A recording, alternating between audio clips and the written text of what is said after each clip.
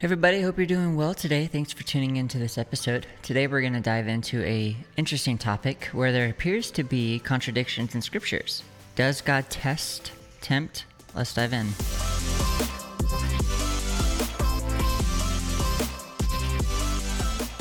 All right. Well, so excited to have you with us today. I am back in the saddle recording a podcast. I think the last one I put out was like mid-May, maybe early May. And so it's good to be back. The reason for that, though, has been due to a class I'm teaching on the book of Genesis. It's called Genesis Unveiling the Story. And we are on we have completed session 4 of 6. And it is on track to be a 12-hour course. So it is dense. It is full of content, and that has been consuming my time. And so I do apologize for my absence, but I do hope to make that available to you at some point. I don't know how or when, so that's a bummer. I apologize, but I am working on it. We are recording all of the audio, and I'm working on taking that audio and making a video version of it where it would be audio, but then all the PowerPoints and stuff like that you obviously can't see on video on audio. I'm going to try to put those in a video. So we'll see what happens with that. But I want you to know about that. And so super excited about it. It's been really good. The first 4 sessions have been amazing. I've been enjoying it. And so anyway, that's why I've kind of been away, but I'm looking forward to being back and putting more of these out. But with that being said, I've got 2 pretty cool things to tell you about, and I'm going to talk about them for the next several episodes. One is we now have an email, and so I would love to invite you to reach out and discuss episodes with me, as maybe you have questions, or maybe you have ideas, or whatever it may be. I want to encourage you to reach out. Previously, we have not really ever had a way of connecting, because I don't have really a social media or any of that for this. This is kind of just low key at the moment, but I have decided to go and create an email account so we can be in touch. And I'm also working on several different things behind the scenes, doing a lot of experiments, exploring some different potential opportunities. And I'm aiming towards developing something where we can be a little bit more connected than just on the podcast, for those who want that. But the email is unveilingpodcast@gmail.com. unveilingpodcast@gmail.com. I would love for you to reach out to me there with questions, things you would like clarity to, maybe episodes you want to hear me maybe digest or talk through. Whatever that may look like, this is your way of getting in touch with me and our way of staying connected. So feel free to utilize that.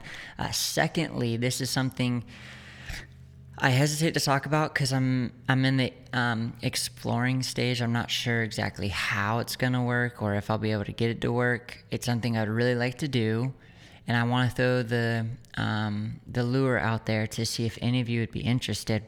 What I would really like to do is, when I record these podcasts, is actually start opening up a live Zoom call, and invite you to be a part of that.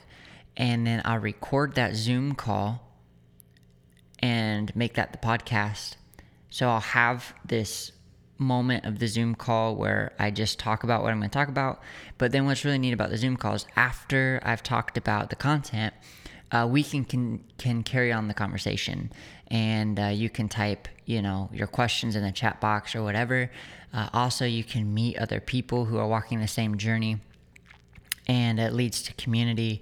And there's just a whole host of advantages to pulling that off if we can. And so if you would be interested in something like that, if you'd be interested in joining a Zoom call and recording these podcasts in that setting, I'd love to invite you to just email me to that email, unveilingpodcast@gmail.com. And in your email, just note that you'd be interested in joining the Zoom call as we record future podcast episodes. If I get enough people that are interested in that, I'm looking for at least 8 people. If we can get 7 to 8 people that would be interested in that, it's something I'm going to put energy into moving forward with. If we can get more than that, it would be great, because I know not all 7 or 8 could make every Zoom call. And so I would like to have 7 or 8 people on each Zoom call. So if we could get 14 or 15 people interested in that, it may be something I put money and energy into making happen. But I'm looking for ways to increase connectivity, increase engagement, and really go further with diving into God's Word than me sitting behind a microphone for 20 or 30 minutes. So anyway, that's some updates for you. They're exciting to me. I'd love to hear from you. So shoot me an email. But let's dive into today's episode. We're going to talk a bit about something I find super interesting, and I think it's important to talk about because there are people out there, skeptics, and those who don't believe the Bible, and they're angry at God for whatever reason, and they look for these ways to rebuttal the authenticity and accuracy of the Word of God. And we're going to look at one of those ways today. And one of those, the solution that I believe is the solution to this seeming contradiction. And that's this idea, does God test and does he tempt? The contradiction, we're going to look at first Genesis 22. And right out of the gate, Genesis 22:1 says, after these things, God tested Abraham. Okay, so this chapter goes into the story where he's testing Abraham and the laying down of his son Isaac on the altar. If you're not familiar with that story, go check it out. It's quite fascinating. So here we have in Genesis 22 this image of seeing God test. In Matthew 4, we also see, what does the scripture say? That the Spirit led Jesus into the wilderness to be tempted by the devil. For 40 days and 40 nights he was hungry. In verse 3 it says, the tempter came to him and said. Okay, now that's going to be key for what we talk about. Okay, remember that. In Matthew 4 verse 3, the tempter came to him. The Spirit led Jesus into the wilderness to be tempted, but the tempter came to him. But the contradiction over here, overwhelmingly, we find is in James. Okay, it says this, so let no man say when he is tempted that I am tempted by God, for God cannot be tempted with evil, neither does he tempt anyone. Right? And so this is quite an alarming situation here, because we have in James where it says God doesn't tempt at all. And we know he can't be tempted, but here he is saying God doesn't tempt. But we have 2 other verses that seem to contradict the character of God in that way. What is that all about? And I believe this is so important because there's many people that, one, those who may be new to faith may be seriously asking, like, how can this be? I'm trying to understand and know who God is and trust him, and I see this contradiction. It doesn't make sense. And then those who just want a reason not to believe the Bible will look at this and say, look, your Bible doesn't make sense. You got one God in the Old Testament and another in the New Testament. And if anything else, the book of James needs to be thrown out, because he's obviously saying God can't tempt, and there's a lot of other places in the Bible that disagree with that. And so it's something that I think needs to be addressed and talked about. The book of James is an incredible book. You don't want to throw the book of James out. But the entire Word of God is true. It's accurate. There's nothing wrong with it. There's no errors. I often will stop myself when I think there's a contradiction or there's just something that doesn't make sense or puzzles me. And I'll immediately tell myself it's a user error. In other words, the error is not in the word, it's in me. I'm missing some information. I'm missing some knowledge. I'm missing some understanding. And this is why we see over and over and over again, especially in Proverbs, where the author's pleading with the reader to seek knowledge and understanding. So, yeah. Anyway, I won't belabor that anymore. Let's move on. What is this about? Why is this important? So, I believe this. And I'm just going to throw this out there. It's my belief. And I could be completely wrong about this. I could be open to that. I think it's important for me to say that because I need you to go back and study the Bible for yourself and cultivate a relationship with the Holy Spirit. Let Him speak to you. And mind you, I will say this. If the Holy Spirit's speaking to you, He's going to speak to you in a way that does not contradict His word. So there's a lot of people that will say, I heard God speak to me this, that, and the other thing, and it's just to do what they want. Live how they want. Believe what they deem easiest to believe. But it contradicts Scripture. The Holy Spirit will never contradict the Word of God. So with that being said, you need to go read the Bible for yourself and cultivate that relationship with the Holy Spirit. So here's what I believe. There's a difference between tempting and testing. For our language today, we're going to use those two words, tempting and testing, and they're going to be two different things. In Scripture, sometimes they can be used interchangeably to mean the same thing, but for our purposes today, I want to draw a clear distinction between the two. God will test, but God will not tempt.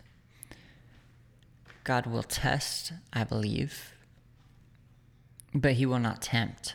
So where's the line? What's the distinction between the two? First, testing. Let's talk about that. Testing is a word that means the revealing of something's quality or character. And by character, don't think of morals necessarily, that could apply, but think more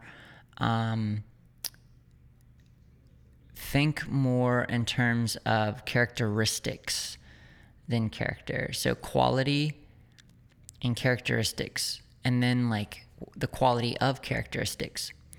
So for example, God will test one's faith. To what degree does one fear the Lord? If you look at the end of chapter 22 of Genesis, the story of Abraham, where Abraham's tested by God, the messenger at the end of the story basically communicates to the reader that the point of the test was to see to what degree Abraham feared the Lord. How do we measure the fear of the Lord? Obedience. And so testing reveals character, quality of characteristics. Think of it as gold, how a goldsmith tests gold. He melts it down, lets it reshape, and the test is, can I see my face when I look at the gold?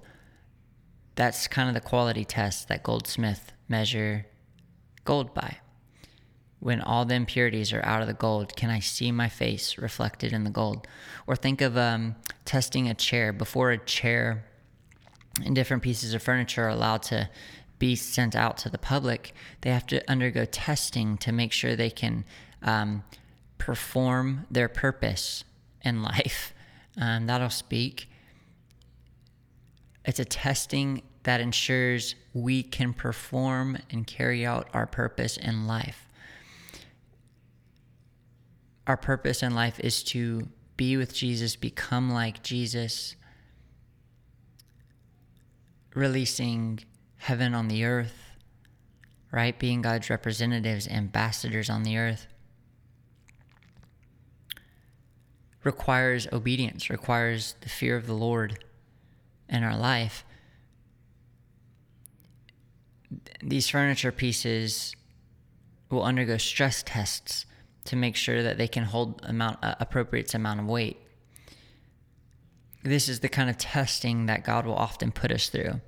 Now, I want to put a pin in that and talk for a moment about tempting. I look at tempting this way.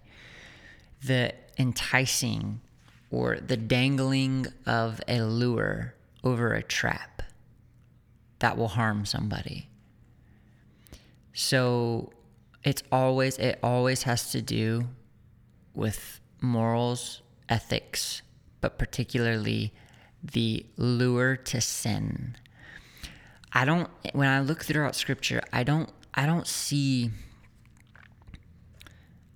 God luring someone into sin for the sake of seeing them suffer at the fruit of sin.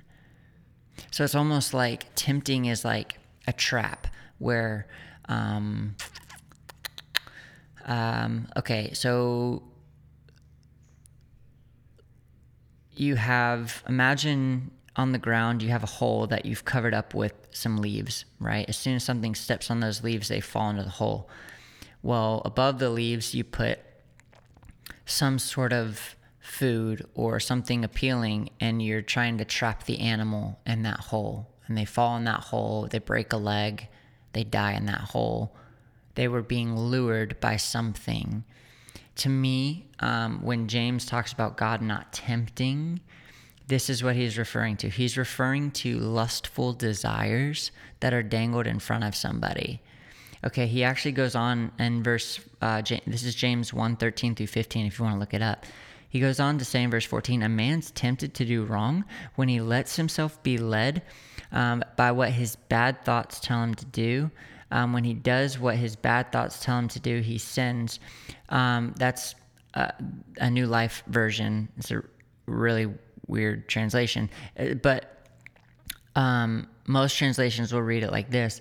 A man is tempted to do wrong by his own selfish desires, by his own fleshly desires, by his own lustful desires. You can kind of get the picture here.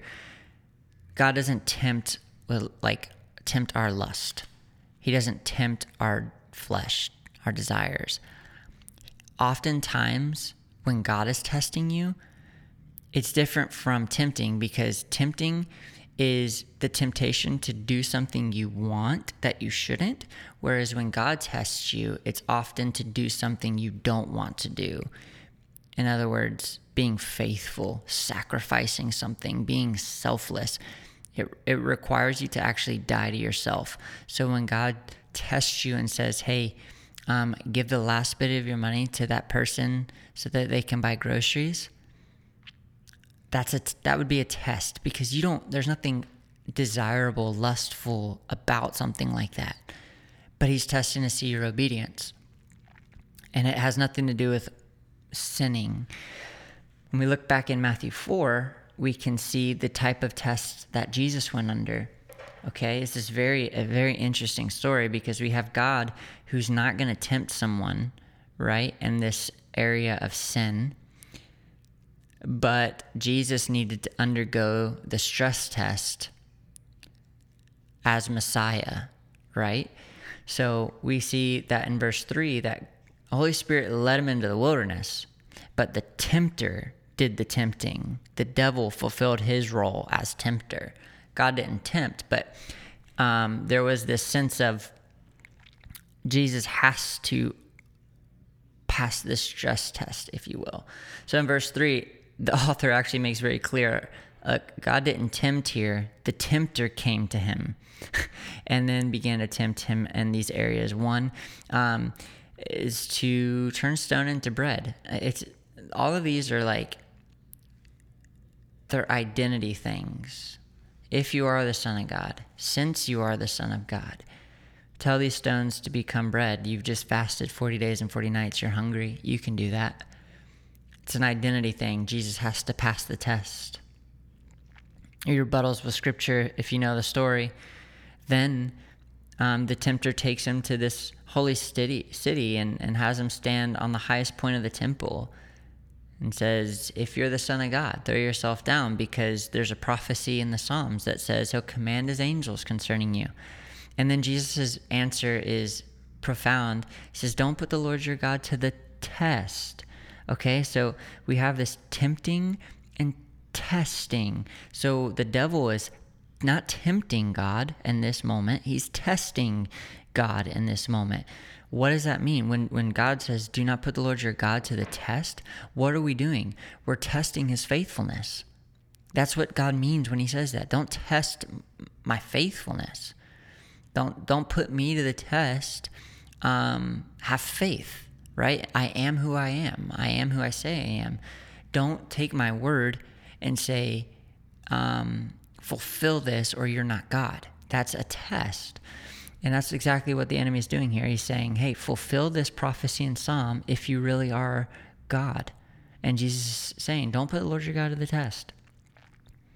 So you can see the difference here, the distinction between when God will test and when God will not tempt.